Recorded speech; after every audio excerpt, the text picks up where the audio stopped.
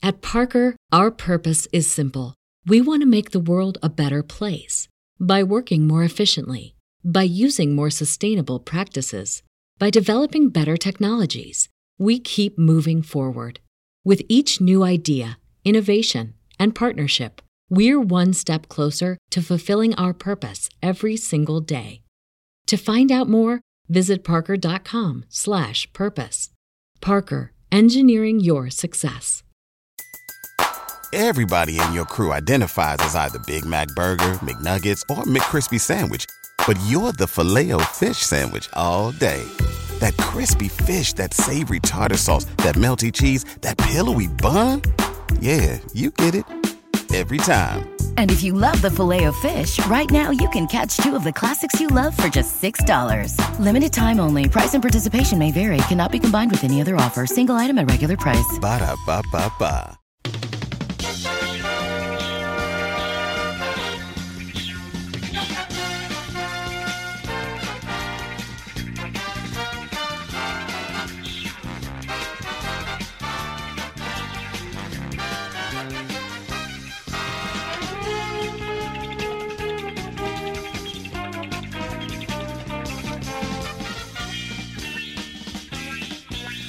It's another edition of the Talking Mets podcast here on this Sunday, October the 4th, 2020. Of course, I'm your host, Mike Silva. You can check me out all the time at thetalkingmetspodcast.com. Send me a tweet at Mike Silva Media, and you get the show on Apple Podcasts, Spotify, pretty much whatever podcasting service you desire.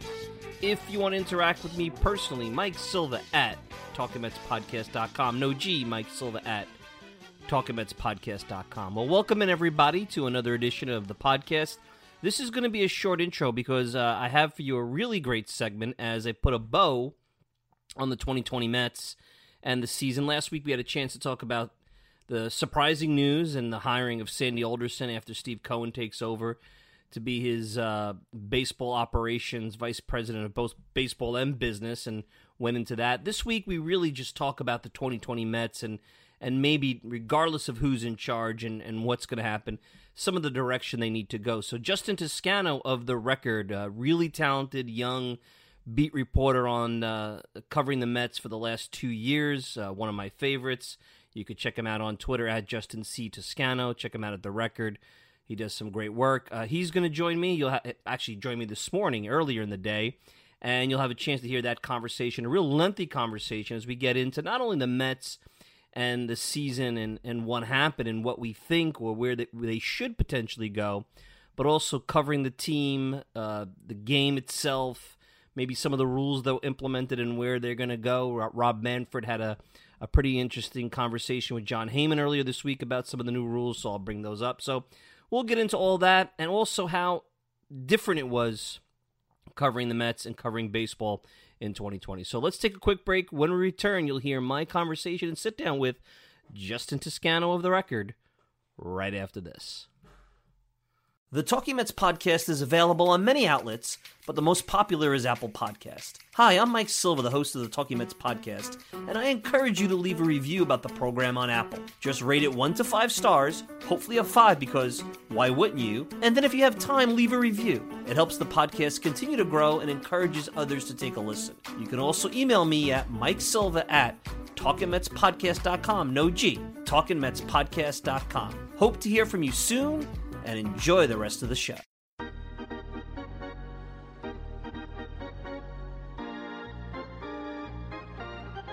I'm joined by the beat writer for The Record, Justin Toscano. It's been a while since we had a chance to talk to him. Another season in the books, no postseason, but the fun is just beginning. And Justin, welcome to the program. And 60-game sprint, but for you and you guys on the beat, different way of covering the game, different rules. It probably didn't feel like 60 games, and obviously the stress of trying to keep yourself within the regulations and safe and healthy. So glad you're hanging in there. And are you taking a little break now from the wild and wacky summer? Yeah. Thanks, Mike. It was good to make it through, but 60 games felt like, I kind of sat with Luis Rojas on this one when he said a couple times that 60 games felt like longer than 60 games just because of the schedule and all the protocols and the regulations. And everything you had to do just to be able to go to work that day. So yeah, it's been nice to chill out a little bit and at least just kind of decompress, I guess would be the right word. But it was fun. Glad they got to play baseball in 2020, and I think it was a lot of people throughout the country, whether they want to admit it or not, are probably grateful inside that they did get something else to think about, to watch during this summer. I'm curious, and I haven't had a chance to really get anybody's opinion that covered the game day in and day out, but not having any fans in the stands, I'm not sure there's really a home field in baseball. Other than, actually, there really is because of the bottom of the ninth. But in terms of the fans and the energy, it's so hard to quantify that. Did you see a difference? I felt that, I'll give you the only difference I saw. I felt a place like Yankee Stadium wasn't as intimidating without the fans. I think some ballparks were downright quiet. It was like a church, for lack of a better word. When you went there, Citi Field, I think they tried to put some noise, either whether it's through the broadcast or not. But you were there at the ballpark. Was this like Sunday morning softball? Was this like, when I'm sure you played ball when you were a kid, when you used to go to the field and you had the parents and close friends and it was quiet? Was it like that? What was it like? Because I got that, it brought me back to my youth on, Sunday morning on 18th Avenue in Brooklyn, playing in the church league and whatnot a little bit. Right. Yeah. It was basically your rec league or beer league softball, where you get a few of the, you might hear the crack of the bat, then you get a few cheers from your buddies. But yeah, it was eerie, man. It was, they pumped the crowd noise in. So at least at Citi Field, that was going pretty consistently. Like in terms of throughout the game, it would be set to kind of a murmur. So there was always some noise, but, the moments, during at bats and whatnot, and after hits, you just hear a couple, the cheers from the dugout, but it doesn't sound like much, obviously, because they're used to 40,000 fans or 30,000 fans, whatever it may be. It was eerie. I didn't like it, and I think your point on that, the bigger conversation, is that it's so hard to quantify what a home field advantage does or might do to a certain team. But I do think, this Mets team, we saw it last year. I do think they rely on the crowd maybe more than most teams, and I don't know why. I think that might come with having a young core and a bunch of guys who are trying to make a name for themselves that might just feed off the energy more earlier in their careers or earlier in their stages where they are, a regular for some of the first times. But it was weird, man. Yeah, it was strange, especially the moments when there'd be like a technical difficulty and you wouldn't hear the crowd noise for, 5 seconds or so. It was just like in summer camp, it was just pure silence. And it was just weird not having fans at the ballpark. Foul balls clank off the seats. Nobody's there. It's just quiet other than that murmur. And I didn't like it. It was a weird, you get used to it, but it's just obviously something you hope you never have to do again in your life. And you talk about the sport and marketing the sport. I know there's been a lot of talk about this. There's always polls and what have you coming out about different generations and even current generations. But I looked at the mic'd up with Pete Alonso, which I thought was cool. And I know they've mic'd up players at different points in spring training and whatnot.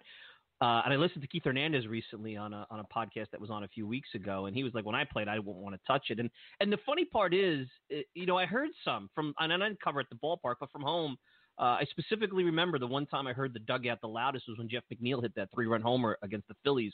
I think that was on Labor Day weekend. And Labor Day, yeah. Yeah, and that was really cool. That was really cool getting that. But with the way the world is, how these guys, even if they're as angelic as they can be in the dugout, you wonder, can you really get that intimate with the players now? Because they're going to curse.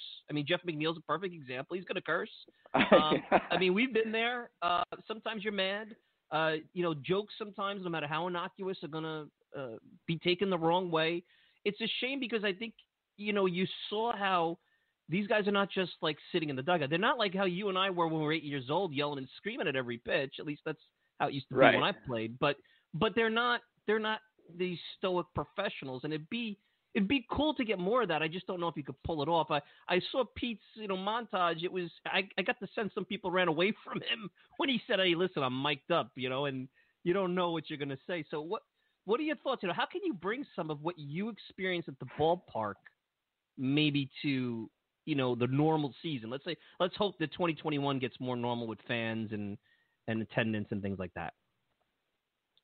Yeah, that's hard. In terms of marketing the game, I think the biggest issue I wrestle with that is I love the idea of players being mic'd up. I think for the younger generation, I'm talking, I'm 24, but I'm talking people younger than me because, right, like when my generation goes through, it's going to be the people who are 10, 11, 12 years old right now that are really going to need to, carry kind of the game of baseball and its fandom. So I like it for them because I think it gives them a way to maybe see that their favorite stars are a little more relatable or see those conversations. And I love that stuff personally, but the thing that I wrestle with, and this may be, not being as naive, is that, you're not going to, the guys aren't going to talk trash at first base when you're mic'd up, or they're not going to use the stuff, they're cutting the perfect segments for them to use, right. The segments that are a little more angelic. So it's like, I talk to friends about this all the time. Is it like, are you really getting anything that's natural? You know what I mean? Like, are you really? Do you want? Here's the better part. You might be. Do they want natural? Does it change? It's going to change your view on people. It's going to change your view on people sometimes. You never know. And I'm not saying they're going to say, go on a rant of some sorts, but you don't know what they say or how there's lingo that you and I don't use. I mean, Keith Hernandez has used lingo like Snappy Tom for curveball. What, who the hell knew what that was? Not that that's a bad thing, but right. You never know how somebody takes it, right? So that's where you got to ask people, do you really want it? You know what I'm saying? And then are you going to get do you want, that natural, but are you even going to get a slice of that? Because look, if I'm somebody near, Pete Alonso or somebody on the team, and, I don't even know if I would want to be mic'd up. I would try to do it to grow the game if I were playing, but man, I've always felt in this age of social media, you say one wrong thing that's taken the wrong way, even if you don't mean it like that, or even if it's just out of context, and you're done. Like your reputation's changed forever. So,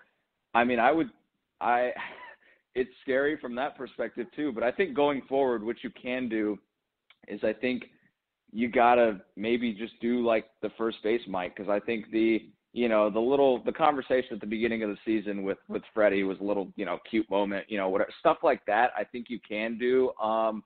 The stuff that, I'm not sure about is the other day, the A's White Sox game 3, they had Laureano, mic'd up and they were doing an in-game interview with him. And I'm like, if I'm playing a winner take all game 3 or my team's play, it's like, who wants to do an in-game interview? Like, I don't know if that part of it is right. Those are always exactly. Justin, you're writing, okay, maybe this is a bad example. You're writing your game just ended. Now you're writing your game story. Let me throw a microphone in your face and start doing what we're doing right now. Give me 3 minutes, Justin. What are you going to give me? A. B, you want to get it in as quick as possible.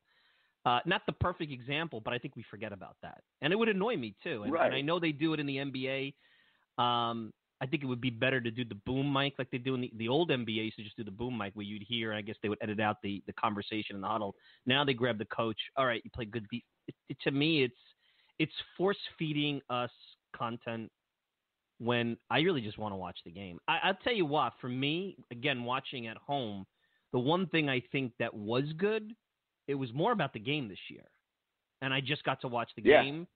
And that's it, because, I'm not the T-shirt. Yeah, I appreciate the booth and the banter and things like that. And I know that I'm the old school fan, even though I'm not that old. But to me, it was like, give me the 9 innings, and then, you got the Zoom, but I can look at that after, and I'm out. Like, I don't need all the other stuff. And sometimes I think that's what, drowns out the game. Now, I'm probably in a very small minority on that, but to a certain degree, there's a balance, and I don't think we figured that one out. So it's interesting how this season, not talked about, but that's even part of it. Right. And I think if you want to do, it was more about the game, and I like how they did try some of that stuff to grow the game and kind of to give us that content, because I think there are some people, especially younger people, who who do enjoy it. And it's like, if you want to do that and doing it during the game becomes an issue, look, do it during batting practice. You know, there's so many pictures this week, for example, of Christian Yelich talking to Cody Bellinger. And it's like, mic him up during batting practice or something, give people an interaction like that. Or, you know, the first base mic, I think, is good. You know, I mean, you've got to edit out the stuff. But, hey, if people – I think for the most part, people enjoyed it and it was a success. So I think you have to roll with that.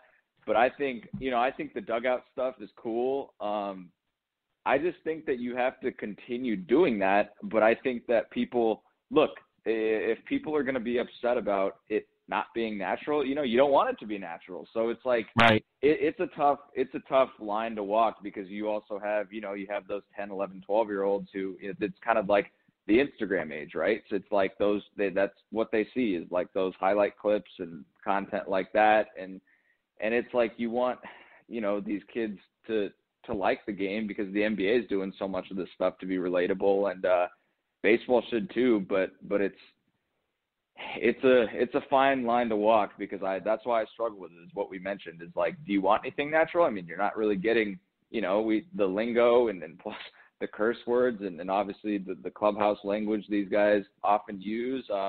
I do feel bad for them sometimes. You know, there's always mics in their face nowadays, so it's like they've got to watch every single little thing they say when they're around their buddies. But yeah, it's Absolutely. tough, man. But I do like how this year was more geared to the game. Justin Toscano, beat reporter for The Record, at Justin C. Toscano on Twitter. All right, I want to get to the Mets, but also one other thing as we talk about the season. I heard Rob Manfred the other day with John Heyman and Tony Gwynn Jr., and the three things that are always being brought up, the three rule changes. Forget the three-batter rule that was going to be in play, and it is what it is, and I don't think it's going anywhere. You got the 7-inning doubleheaders, you got the DH, you got the runner on second after the ninth inning. From what it sounds from Manfred, the only one that, or if I was a betting person, the runner on second has the best shot at staying. I was surprised because I thought it would be the DH. In a game of action, I think the DH is essential in the National League. It's very important for the Mets, I believe. And then the 7-inning doubleheaders, I know I make a lot of jokes on Twitter, but I mean, I just can't. It just can't wrap my head around it. It's changing results. I think part of me understands the attraction to it, but baseball it's like taking an NFL game and making it 3 quarters or 3.5 quarters, or taking a hockey game, making it 2 periods, or a basketball game. I'm like, all right, maybe, you know, the best analogy is how you could change overtime in the NHL, but the only thing I think that they should keep is the DH in the National League. But it sounds like that bottom of the ninth, 10th inning runner on second. Yeah, so I thought for a year like this, 7-inning doubleheaders was fine. You know, you're playing a lot of them. We saw that a lot of teams needed to fit them into a 60-game schedule. I think for that purpose, it's good, because guys are, you know, bullpens are more rested. Guys are getting off their feet a little more.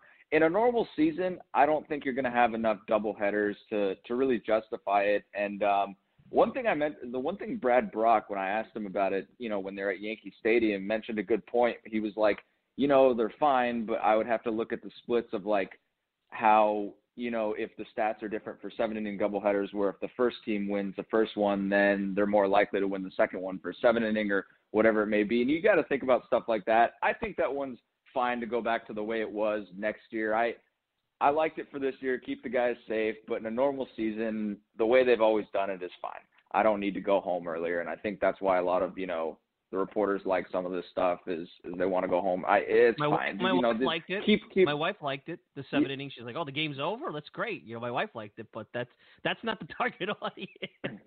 Right. And then the DH absolutely needs to stay. I mean, the most fun part of this year, arguably, was seeing how the Mets, the Phillies, how all these teams used kind of their rotations of the DH to make their rosters more versatile. And I think for the Mets, especially going forward, they got to hope the DH is in play, or they're going to have a big issue. Now, I've gone back and forth on the runner on second. I think it's nice when you obviously, 2 teams that day just don't have it. It's been a slog of a game, and so you're thinking, man, I don't know who's going to push one across, but luckily the runner's on second.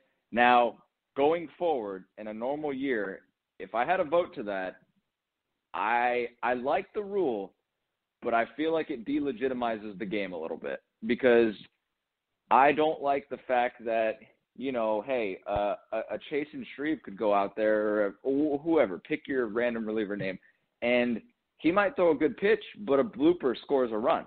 And I don't think that's, it's over. Yeah, and that's it. Yeah, and I don't think that's – and I get your team has the same chance with the same runner on second, but it's like at least for those outcomes in, in a normal game, it's like you've got a chance to get that guy out or erase him with a double play, whatever it may be, or strand a runner on second. But it's like I don't like how that rule sort of delegitimizes the game, in my view. Like, I like the rule. I think it's made baseball more interesting because I'm wondering, man, like this could really go in a million different places, especially because the teams could score a lot and whatnot. But I don't know. Like, I don't think I like it for a regular year. And yeah, so we've got that. The 7-inning doubleheaders can go back to 9. But I do want the DH. That's the one I'm strong on. I think it's just a necessity. Why are these American League teams getting to do? We don't need to see pitchers hit. And I'm sorry to Zach Wheeler, Jacob deGrom, Noah Syndergaard. I'll tell you, Justin.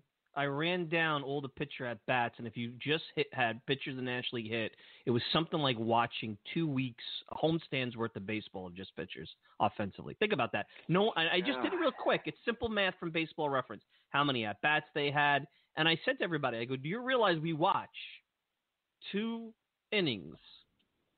weeks of baseball of just pitchers hitting in a normal year? It's like kind of telling people, look at your finances and look how much you spend on coffee, and then look how many weeks you have to work to make that back. I guess maybe I'm breaking it down to granular, but I'm very surprised that this would be an issue, unless it's about keeping salaries down. That's the only thing I can think of. I can't imagine why anybody wouldn't want it. Can't imagine. Right? Yeah. That's the only thing I can think of because it literally adds a job. I mean, so you're thinking from the players' union standpoint, I mean, it literally adds a job. I mean, why wouldn't you be every player that's been asked about it, except for some of the pitchers wish they could hit, but every player's liked it. And look, like a 95% of those pitchers, a guy like, deGrom might like taking his occasional at bat or Bumgarner, obviously, or Zach Wheeler might wish he got his occasional at bat. But one, those guys are getting to stay in the dugout and stay fresh and rested. And two, I mean, I don't think people notice, people really grasp because, they've never had the DH in the NFL, like how brutal it is just to see 98% of pitchers go up there and flail at 3 pitches. Like, that's no fun for and I mean, you might as well have an extra element of the strategy. Here's the dirty secret. You don't have to accept the DH. That's in the rules. You could just say, I don't want it. I'm pretty sure that's in the rules. The team could say, hey, my pitcher's hitting today. And that's it. So if DeGrom wants to hit, DeGrom wants to hit. No one's stopping him. I mean, I think that would, in an analytics-based world, I don't know how that would play out. But when the other team has a live bat there, but maybe that's a Billy Martin. Let's shake up the lineup. Something that happens down the road. Now, when it comes to the Mets, I've been telling everybody this. What the Mets season really took a bad turn in the middle of the pandemic chaos back in March when Noah Syndergaard went down.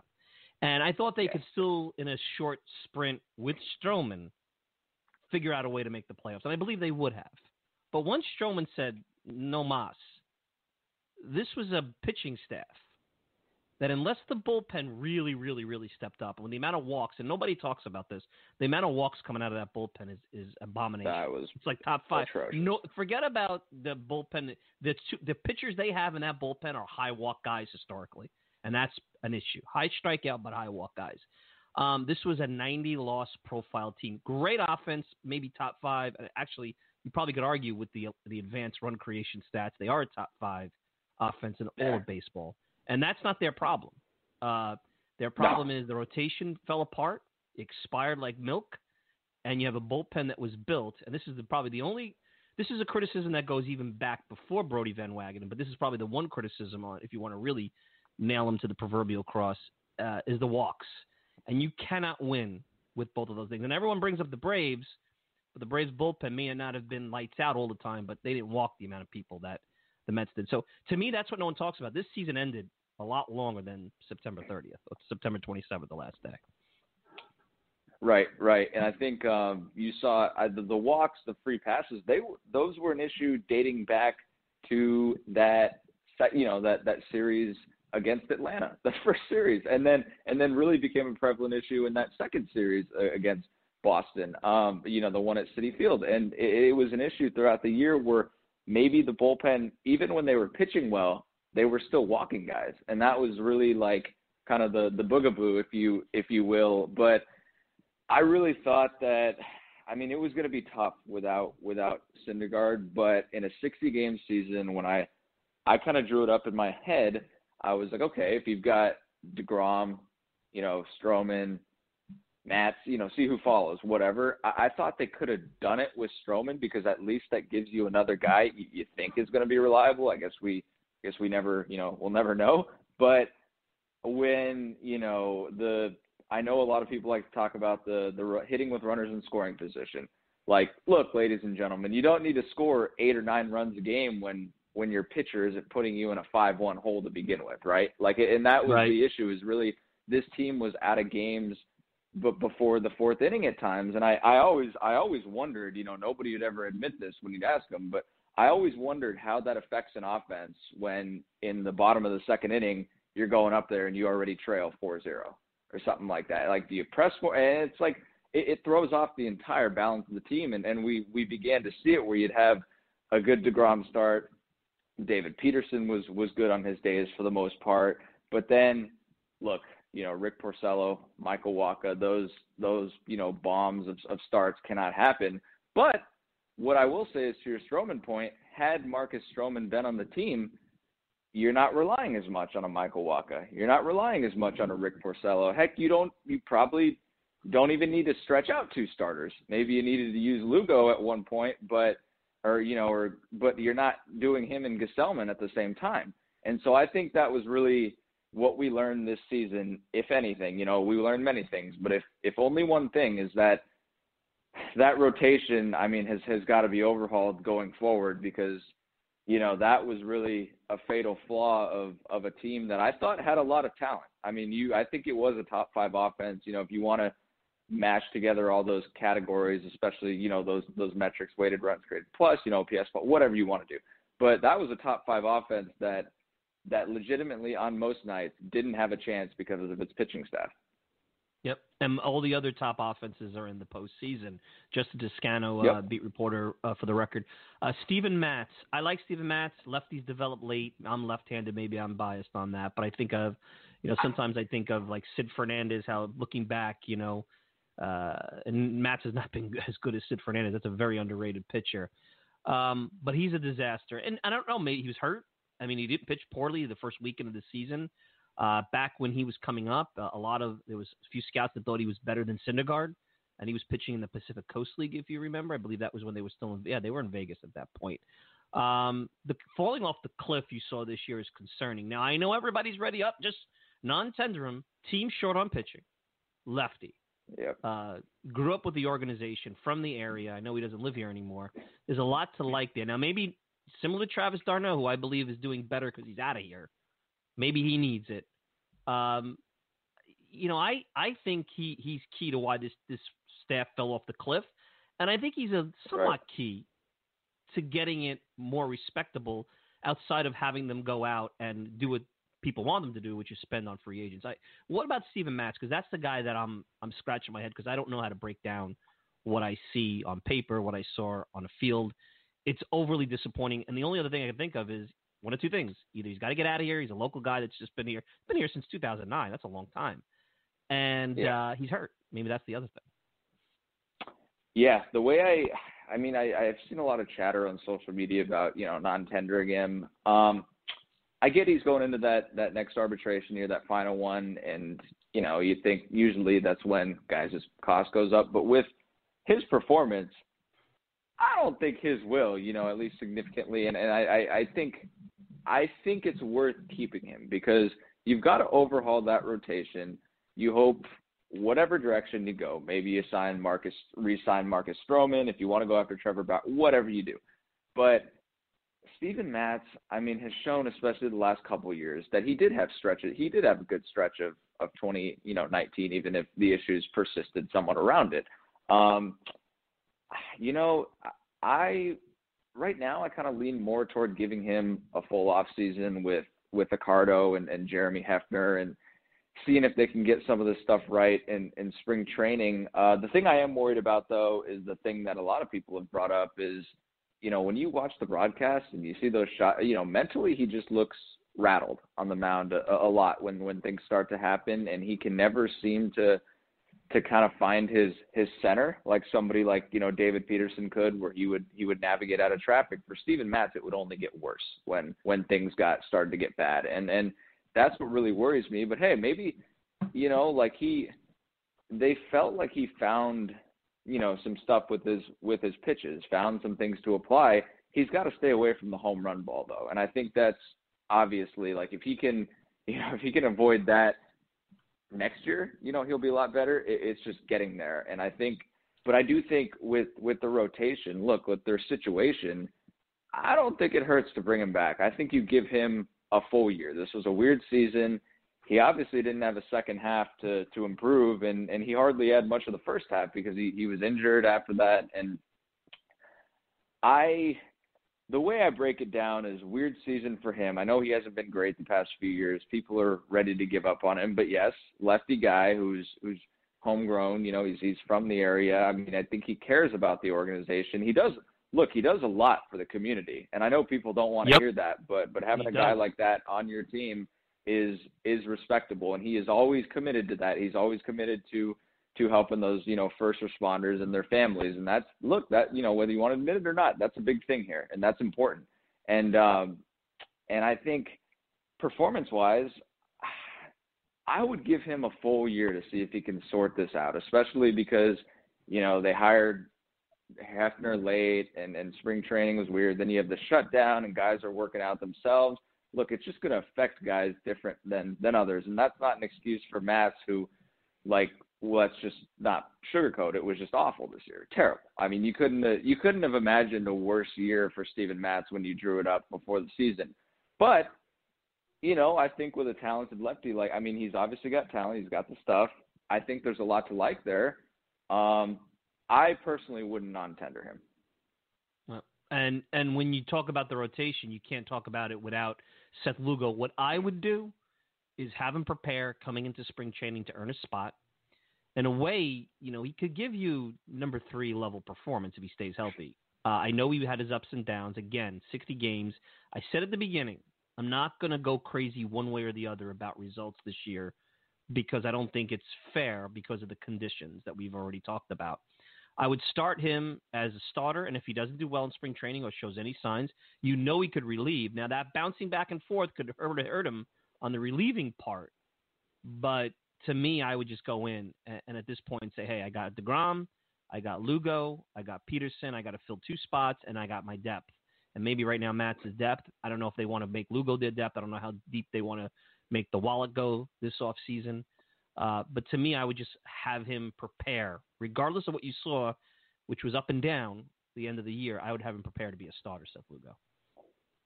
I would as well. I think, the ups and the downs, especially some of those velocity decreases at the end of the year, were kind of concerning. But I think a lot of that, when you look at it, it's not easy to build up, in the rotation in the middle of a season especially when the team's kind of pushing for a playoff berth. I would tell him to prepare as a starter, give him that trot run in spring training, kind of what you're talking about. I do think he earned a spot, and I do think he's talented enough to carry that through a full season. As you said, if he stays healthy, that's personally what I would do. But it does depend on, there are those people out there who think they're just going to spend, and Cohen's going to just empty his pockets to fix every single issue on the team. They said that about John Middleton. They said that about John Middleton. How's that working out? You got to be careful. Exactly. Yes, I would be wary. Yeah, with how did Brandon Nimmo say it about this topic? Counting your chickens before they hatch. But Lugo, look, he's shown you that he can be a good starter this year, and in the small sample size, I get that. But you tell him to prepare. You have him at this point, I think he's earned his spot more than Steven Matz has. I think Steven Matz is a guy that going into spring training, going into the season, is really going to have to show you a lot to tell you he belongs in the rotation, because you've also got David Peterson. But I think Seth Lugo, look at most of his lines. They were all pretty respectable. And I mean, it was, except for, the couple at the end of the season there. But I think that's what you do with him is you kind of just tell him to prepare as a starter. He's earned it. He can go back to the bullpen. Don't bounce him back and forth. That's not good. But I think this is a guy who's earned a spot in your rotation. I can't see him. I think what you have with him as a starter at this point. I can't see him regressing in some ridiculous way we never expected. Then again, I thought that about Steven Matz. Exactly. Justin Toscano, beat reporter for the Record. On the offensive side, there's not a lot to talk about there. It's a good offense. I know defensively up the middle they need to improve. I'd be very careful about just, giving away J.D. Davis or Brandon Nimmo. But I think the big conversation that's starting to happen is this, especially, and it will be a very big conversation if the DH is null and void, is Pete Alonso versus Dom Smith. So here's a couple of ways I looked at it. Number one, I think we need to understand who Pete Alonso really was. I think we had maybe because of the 53 home runs, we thought he was a different, more complete hitter. You go back to last year, 2019. It was a stretch, specifically the second half. The second half, Pete Alonso mirrors very much the total numbers that you saw this year. Now, those numbers were bunched, and he did chase a lot more. He wasn't as patient. That's obvious to any novice eye. But with over 162 games, that might have evened itself out with some time and less stress to perform. He went through a period from about July 2nd. If you go to Baseball Reference, just sort it out. From July 2nd to about August 15th, he went through a period of struggle that very much was like what you saw this year. And defensively, he was good, but we always knew he wasn't as good as Dom Smith. Now, on the flip side, Dom Smith went through a really great 60-game stretch, similar to what Alonso did in the first half. He didn't have to do long road trips. He didn't have to do West Coast trips. He wasn't in the All-Star game with all that pressure. He didn't have the dog days of summer. He didn't have any pro extended streak. He only faced one division, really, in the American League East. So how can you assess, let's throw one to the Wolves, let's keep one? I think you keep both. If you have the DH, it's perfect. I'm not sure he's an outfielder, Dom, but he's played it okay, and give him credit. I don't know if you can keep both without the DH, but let's assume the DH is here. Why would you even make it one versus the other when you know what you got in one, and you got to start to accept his flaws, and you really need to start to learn what you have in the other? I love Dom Smith. I think he's been a great story. He's a great, great story. And I don't think people – and it's not just about the social justice issues. That's one good thing. How he's turned his career around is a template for what people should really look at of what you can do with hard work and self-awareness. So why get rid of one or the other? Just keep both. That's the way I look at it. I mean, I completely agree. I think it would be extremely short-sighted to think about those – to really go into those contingency plans now of one or the other. I mean, especially with the DH, look, even if it doesn't sound super likely it'll stay now, or at least as likely as a couple of the others, I think there's really going to be teams in the union that really fight for this. So let's assume that it's there.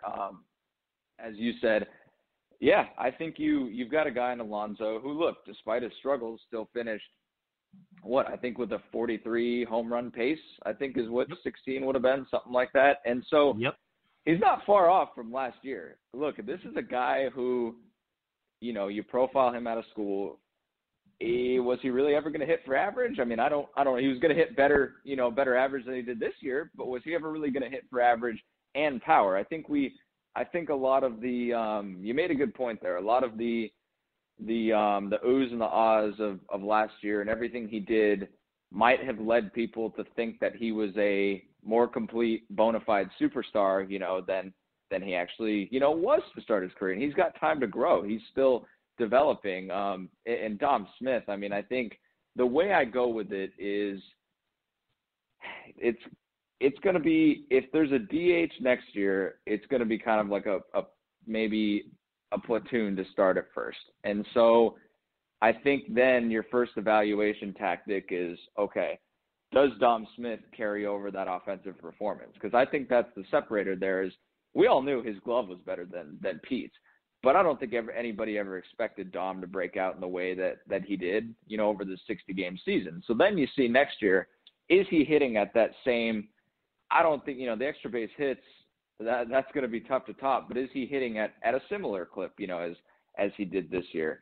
If so, then clearly he's your first base option going, forward into that season. But to me, it's got to be a constant evaluation when guys are so young and they can change because, look, I mean, I think some people think, you either hit or you don't. And with Dom, I mean, it's a testament to not only, figuring out the sleep apnea and then hard work and tweaking his swing and everything he did to get here.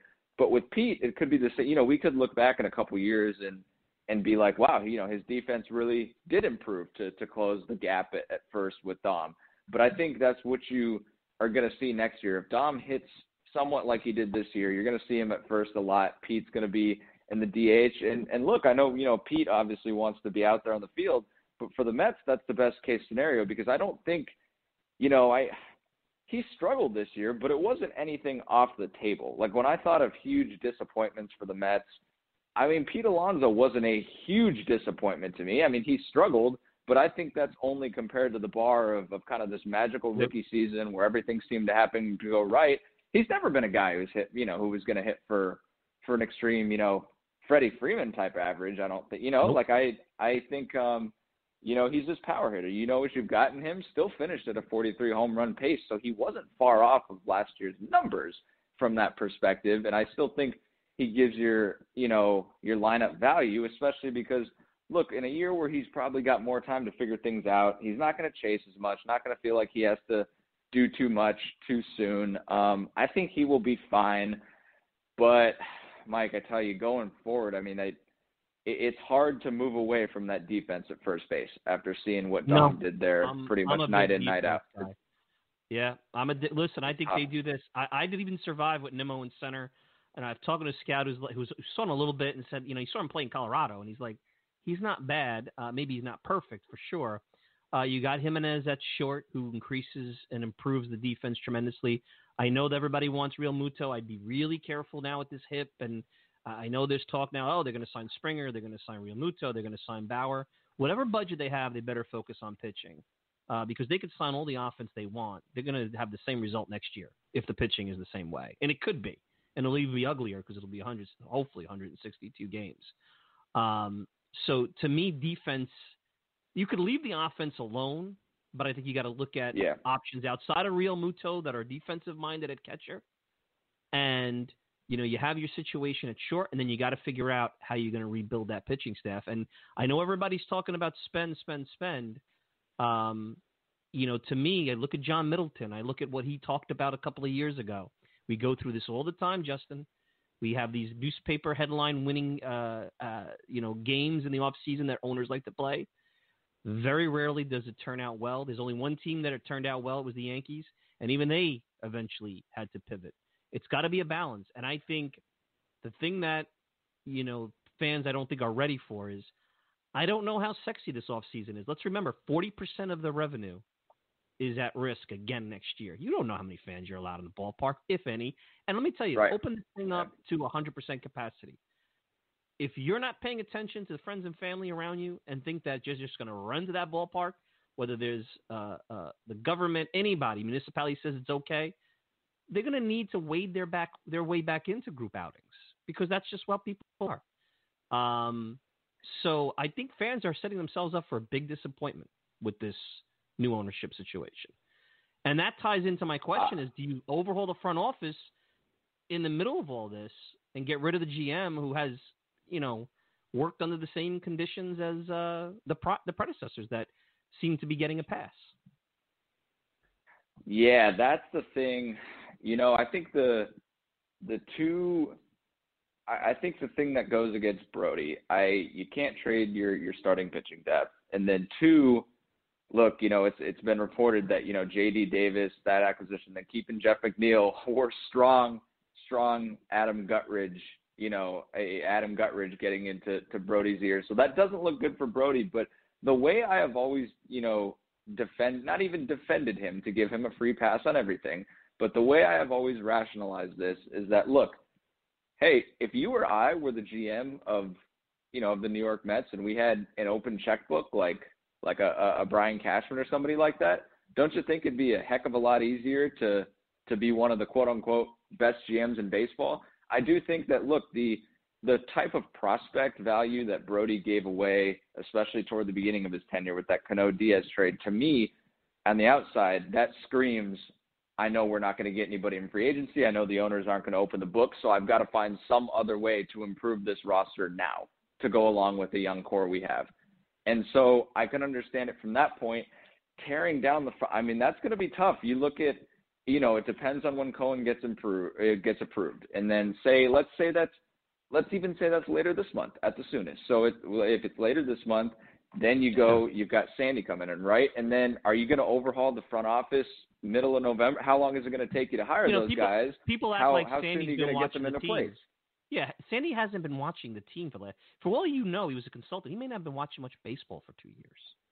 Nobody knows what he's been doing for 2 years. It's hard to overhaul positions like that. What I could see them doing is giving somebody, like Brodie, putting him under Sandy and giving him kind of an evaluation year to see, like, hey, we're going to open the checkbook a little more, whatever it may be, or you're not even open the checkbook more, but just give you a little more freedom, not hamstring you to things that ownership wants you to do, to let you do your own job and see how he goes from there. Because, look, I think anybody would do a worse job, under the Wilpons than under an ownership that, an ownership group that might let you be you a little bit more. And I think we have to understand that. I think it's just, it's hard. You got to point to the top, but I think it's risky to overhaul the front office, especially because I do think, and Guttridge and some others, I do think there's some good pieces there. And the thing you have to leave in place is the scouting department. I think they've done a phenomenal job, even through the years, but it's a risk. And I don't, it's kind of like I said earlier, I wouldn't count your chickens before they hatch. I think this is a good thing for Mets fans, this ownership change. But look, these things take time, and we've seen. Look at the Dodgers. When was the last time they had a super marquee starting pitching addition for more than a year or two? Like that these guys are pumping out guys because they can, get the big free agents, but they're also pumping them out from the farm system, right?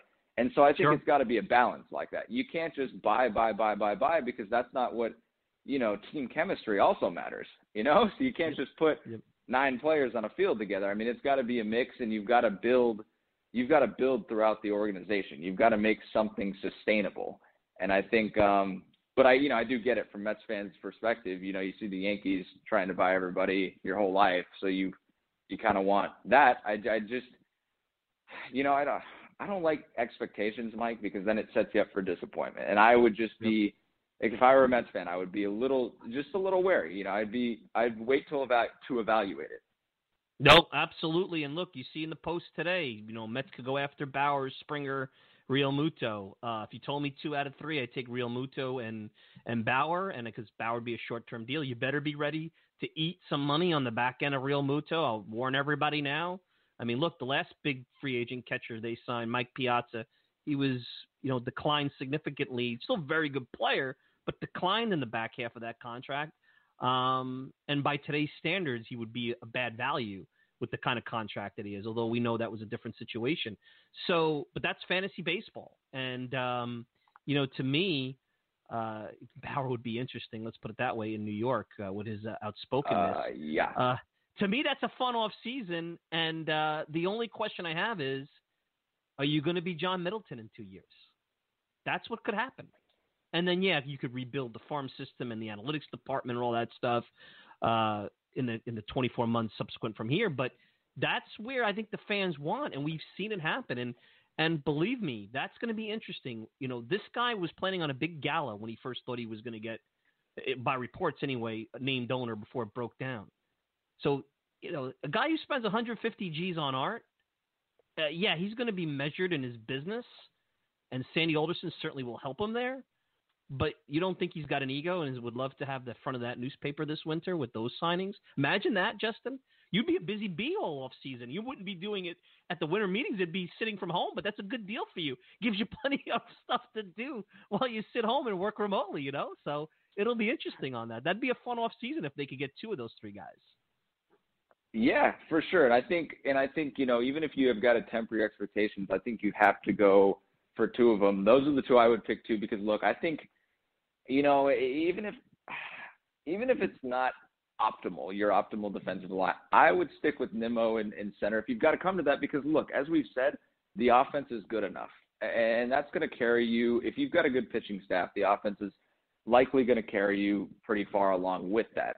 You've got to rebuild the pitching staff. You've got to have a catcher. Not going to get better than Real Muto, at least, you know, this offseason. And I think you've got to go out. You know, you've got to go after those 2 hard. Bauer, I do wonder if he'll live up to the 1-year deals comment. Now seeing what happened in 2020, you know, I'm not sure how that's going to go, but I would go after those 2. You've got to rebuild the pitching staff. I'm not even going to say retool. You have to rebuild the pitching staff and the starting pitching rotation.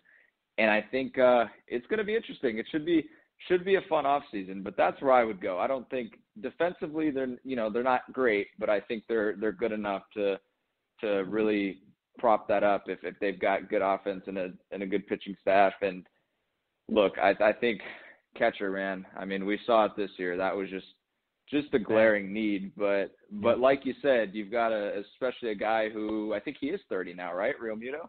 Or he's going to be turning 30. 29, 30, yeah. So you know, you've almost got to be ready. If you want that, you know, as a Mets fan, you've got to be ready and willing to accept the fact that the last couple years of that deal, you know, may not look as good as the first couple. All right, last thing. I know we've kept you here a while, and we appreciate it. Justin Toscano of The Record does great work. If you're not following on Twitter, you should be. I'm sure you are if you're listening to this program. Luis Rojas, hard for me to evaluate the manager. I know they were just Zoom calls. I've been doing a lot of reading about, takes like guys like you. I know SNY did a big piece on him and their thoughts with some Mets insiders, how they felt. And he's always gotten good reviews from anybody in the game, from the Ken Rosenthals all the way on down to beat writers like yourself.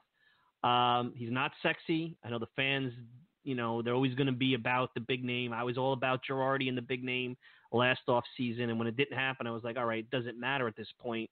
And Beltran was intriguing for a variety of reasons. So you had a chance to interact with him in the spring. You saw him in the summer. I know it's harder on the iPad Zooms and whatnot. I think he stays because I don't think Sandy Alderson is going to upset the apple cart in the manager's seat. If he is going to do something, historically, that tells you he's not. What are your thoughts on Luis Rojas? What could you give us? It's a fan. The fans are negative because of perception from a macro, 10,000, 20,000 feet above. You're a lot closer, and I'm hearing some really good things from what I'm, all the stuff I'm reading about him, and I don't have much to complain about other than bullpen management, which, we went through that. The amount of walks in that bullpen, I'm not sure he can completely understand where to go on a night in and night out basis. So, what were your thoughts on Luis Rojas? First of all, just a tremendous guy. Talking to him in spring training, and not even in his media things, but in passing when we'd see him around the fields, just a great guy. He carries himself like he's one of the people, right? Like I think that's been his. Now knowing him, that's probably been his strong suit. That has endeared him to many. Is he carries himself, like he's one of us. He doesn't act better than you. He's got a genuine. I didn't know Mickey Callaway for long, but based on what I heard and other people say, Luis has a genuineness to him that you don't see out of a lot of managers. Sometimes it's an act, but with him, you can tell on those Zoom calls too. He is very genuine. He's candid when he can be. Obviously, he can't blast his players all the time, but he's a good guy, and I think players love him. What you said about Sandy, I think, is absolutely true. I think, and the reviews he's gotten from players, I mean, I don't think you can, if you're a new ownership group, you cannot take that lightly. I mean, this is a guy that they'll play hard for, presumably. 60 games in terms of from the dugout is tough to evaluate. I think Luis Rojas took a lot of the heat because some of those pitching changes or pulling the starter here in X inning versus Y, or versus letting him go longer, letting him go too long. But look, I think a lot of that was a product of just having a complete mess of a rotation, which wasn't his fault. That was the hand, he was dealt. And I think we'll learn more about him in the 162 game season. But I think what you saw at the very least was acumen. I mean, he's prepared for the job, obviously. And personally, if I were a fan, I would like a guy who's done his time in the organization. He's paid his dues working in the minor leagues. When he worked in the minors to get extra experience, he would go manage winter ball right after that. So it was like baseball really never stopped for this guy. And then you saw, all we heard about when he was hired was, well, he can communicate with the players. It's going to help him have tough conversations. And I think he actually put that into practice in a way we didn't see in 2019, right? He, when Pete Alonso starts to struggle more and more, we see Dom Smith at first base for the foreseeable future. When Ahmed Rosario is not going, Andres Jimenez is there. And I think the ability to, we don't know how Pete Alonso took those conversations or how Ahmed Rosario took those conversations, but the ability to, Robinson Cano wasn't hitting third the entire season. Things like that. I think they respect him enough for that stuff not to be a problem. I like him. I think he's going to be, God, I haven't been around, a lot of managers, obviously, but his demeanor plus just his baseball acumen and what he had to deal with this year and how he handled it, even if they didn't make the playoffs, I think he's going to be a really good manager for a long time. You think if they have you guys cover the game the way you did this year, next year, even with some loosening restrictions, obviously challenges for you. Was it a lot harder for you? Were you able to do what you normally do? I mean, I know you're still newer to this beat, but not getting the nuance with being around the clubhouse, I think that's the part people don't understand. The real advantage is when you're around the ballpark and run into somebody or happen to just have a ball player have a day where he wants to talk or an executive. Was it much harder for you, and do you think you can navigate this? Because obviously it's going to be key for you to do your job, which is a high-pressure job. I'm not just saying that because you're on here. I mean, you guys are competing with each other, and you're competing with eyeballs that, let's face it, are always being pulled and pushed in different directions, even in non-baseball ways. Right.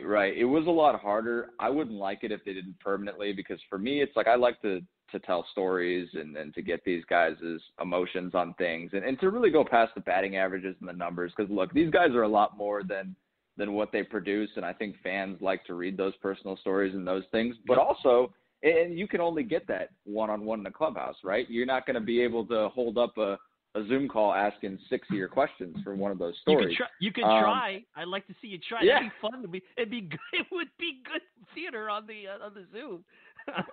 Seriously, to see everybody else's annoyed face. On the flip side, though, another good point about this is, hey, if we're not in the clubhouse, a lot of times you're not able to ask, say Pete Alonso's chase rate goes down a bunch next year, and you ask, you notice that, and you ask him, and he's like, well, I did this, worked with this in the off season, or like a pitcher, like I worked at, Driveline and did this, and that. You're not going to get a lot of those narrative stories. Fans aren't going to get a lot of those narrative stories of things in the game that have changed simply because a lot of those players aren't going to say much on the Zooms. Usually you get that stuff in one-on-one settings. So it'd be much harder to do the job. It was kind of very grateful for the job, but it was kind of at times this year a slog because you're just sitting on these Zoom calls for, it seems like forever, man. God willing, I hope it returns to normal in 2021, but obviously I can scream and yell as much as I want, but those factors are out of my control. Absolutely. Well, you've always been a good friend of the show. You were very generous today. I told you 20 minutes when I called you, and we were here almost an hour, and it was a great segment, a good way to put a bow on the 2020 Mets. And buckle up, my friend, because I have a feeling, I don't think it could get as crazy as sign stealing, Beltran fired, new manager again, and then all the other stuff that happened leading into March. But I have a feeling you're going to have some stuff to write about, whether good, bad, or indifferent. So buckle up, and enjoy your time covering the Mets in this offseason, my friend. Thanks. Yeah, I appreciate you having me on. Are you really going to jinx us that early against last offseason? I mean, saying it can't get that busy. Everything I say, good, bad, or indifferent, gets reacted to somehow. And, you're taking your life in your hands on social media, even coming on this show. So the fact that you did that, you deserve a gold star, because who the hell knows what people are going to say about the things we say on this. So it's a lot better to write for, and I'll tell you a quick, I'm not holding you up, but I was, during the pandemic, I have newspapers.com, and I was just doing some search on some old stories, just to kind of pass the time on sports. And on newspapers.com, when you look at some of the out-of-town newspapers during similar times in sports where big news was happening, the lack of, and you having gone to school in another part of the country, the lack of content, not too long ago I'm talking about, it's not like 25, 30 years ago, versus New York is astonishing. It actually took me back because I've only lived in New York.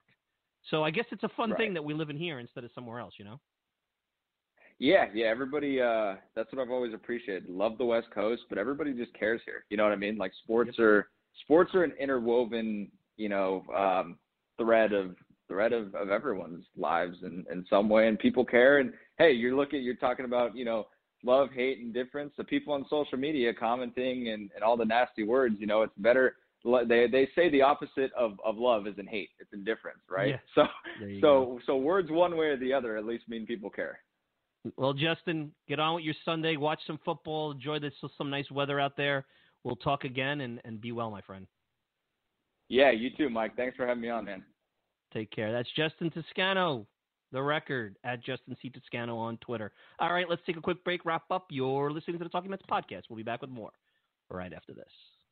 The Talking Mets podcast is available on many outlets, but the most popular is Apple Podcast. Hi, I'm Mike Silva, the host of the Talking Mets podcast, and I encourage you to leave a review about the program on Apple. Just rate it 1 to 5 stars, hopefully a 5 because why wouldn't you? And then if you have time, leave a review. It helps the podcast continue to grow and encourages others to take a listen. You can also email me at MikeSilva@TalkingMetsPodcast.com, no G, TalkingMetsPodcast.com. Hope to hear from you soon, and enjoy the rest of the show.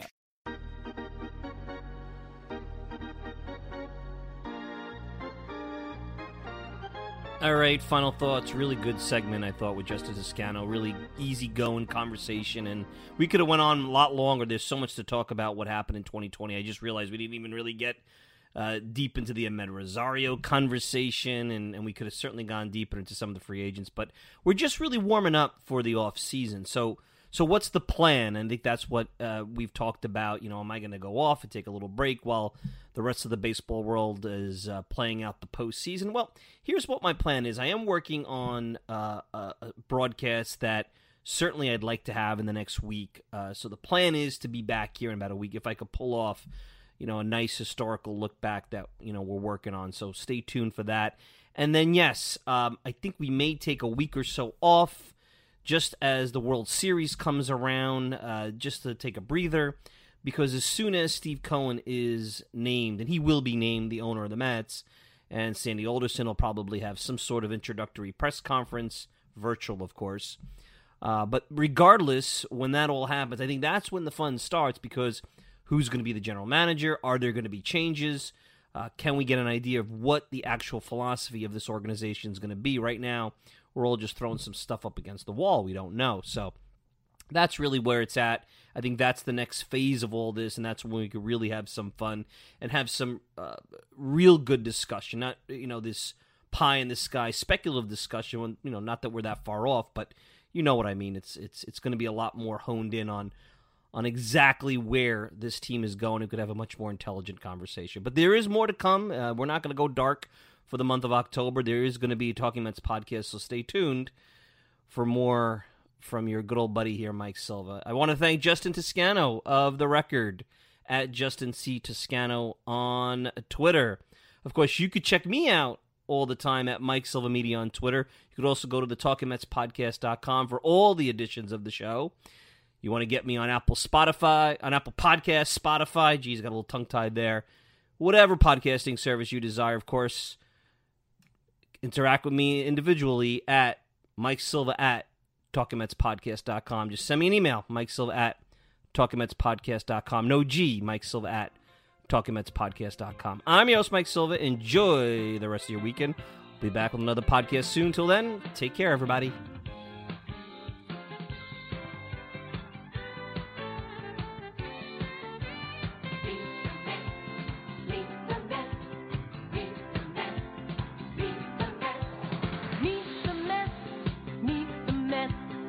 For the park and greet the mess. Hot dogs, green grass, all out of shade. Guaranteed to have a heck of a day because those Mets are really rocking that ball, hitting those home runs over the wall. New Jersey, Brooklyn, Queens are counting down. Let's go Mets, that's the cheer all over New York town.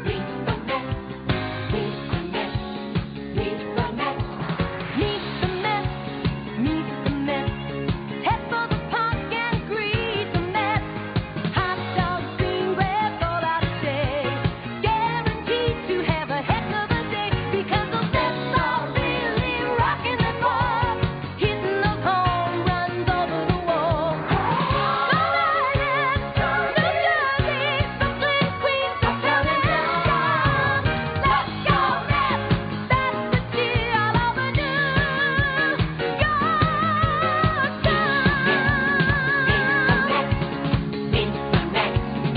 Let's go Mets! Enjoy all your favorite sports like never before at BetMGM. Sign up using code CHAMPION and receive up to $1,500 back in bonus bets if you don't win your first bet. When you register with BetMGM, you'll get instant access to a variety of parlay selection features, live betting options, and the best daily promotions in the business. And with BetMGM at your fingertips, every play and every game matters more than ever. Remember to use code CHAMPION and receive up to $1,500 back in bonus bets if you don't win your first bet. Place your money line, prop, or parlay bets with the king of sportsbooks today. BetMGM and GameSense remind you to play responsibly. See BetMGM.com for terms. 21 plus only. Virginia only. New customer offer. Subject to eligibility requirements. Rewards are non-withdrawable bonus bets that expire in 7 days. Gambling problem? Call 1-800-GAMBLER. Promotional offer not available in Washington, D.C. At Parker, our purpose is simple. We want to make the world a better place by working more efficiently, by using more sustainable practices, by developing better technologies. We keep moving forward. With each new idea, innovation, and partnership, we're one step closer to fulfilling our purpose every single day. To find out more, visit parker.com/purpose. Parker, engineering your success.